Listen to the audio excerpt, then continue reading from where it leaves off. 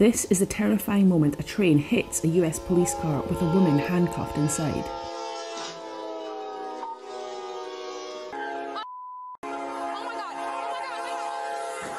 Medical emergent. The suspect was in the vehicle that was hit by the train. The woman had been stopped for an alleged road rage incident, and officers were searching her vehicle when the crash happened. She survived, but suffered serious injuries.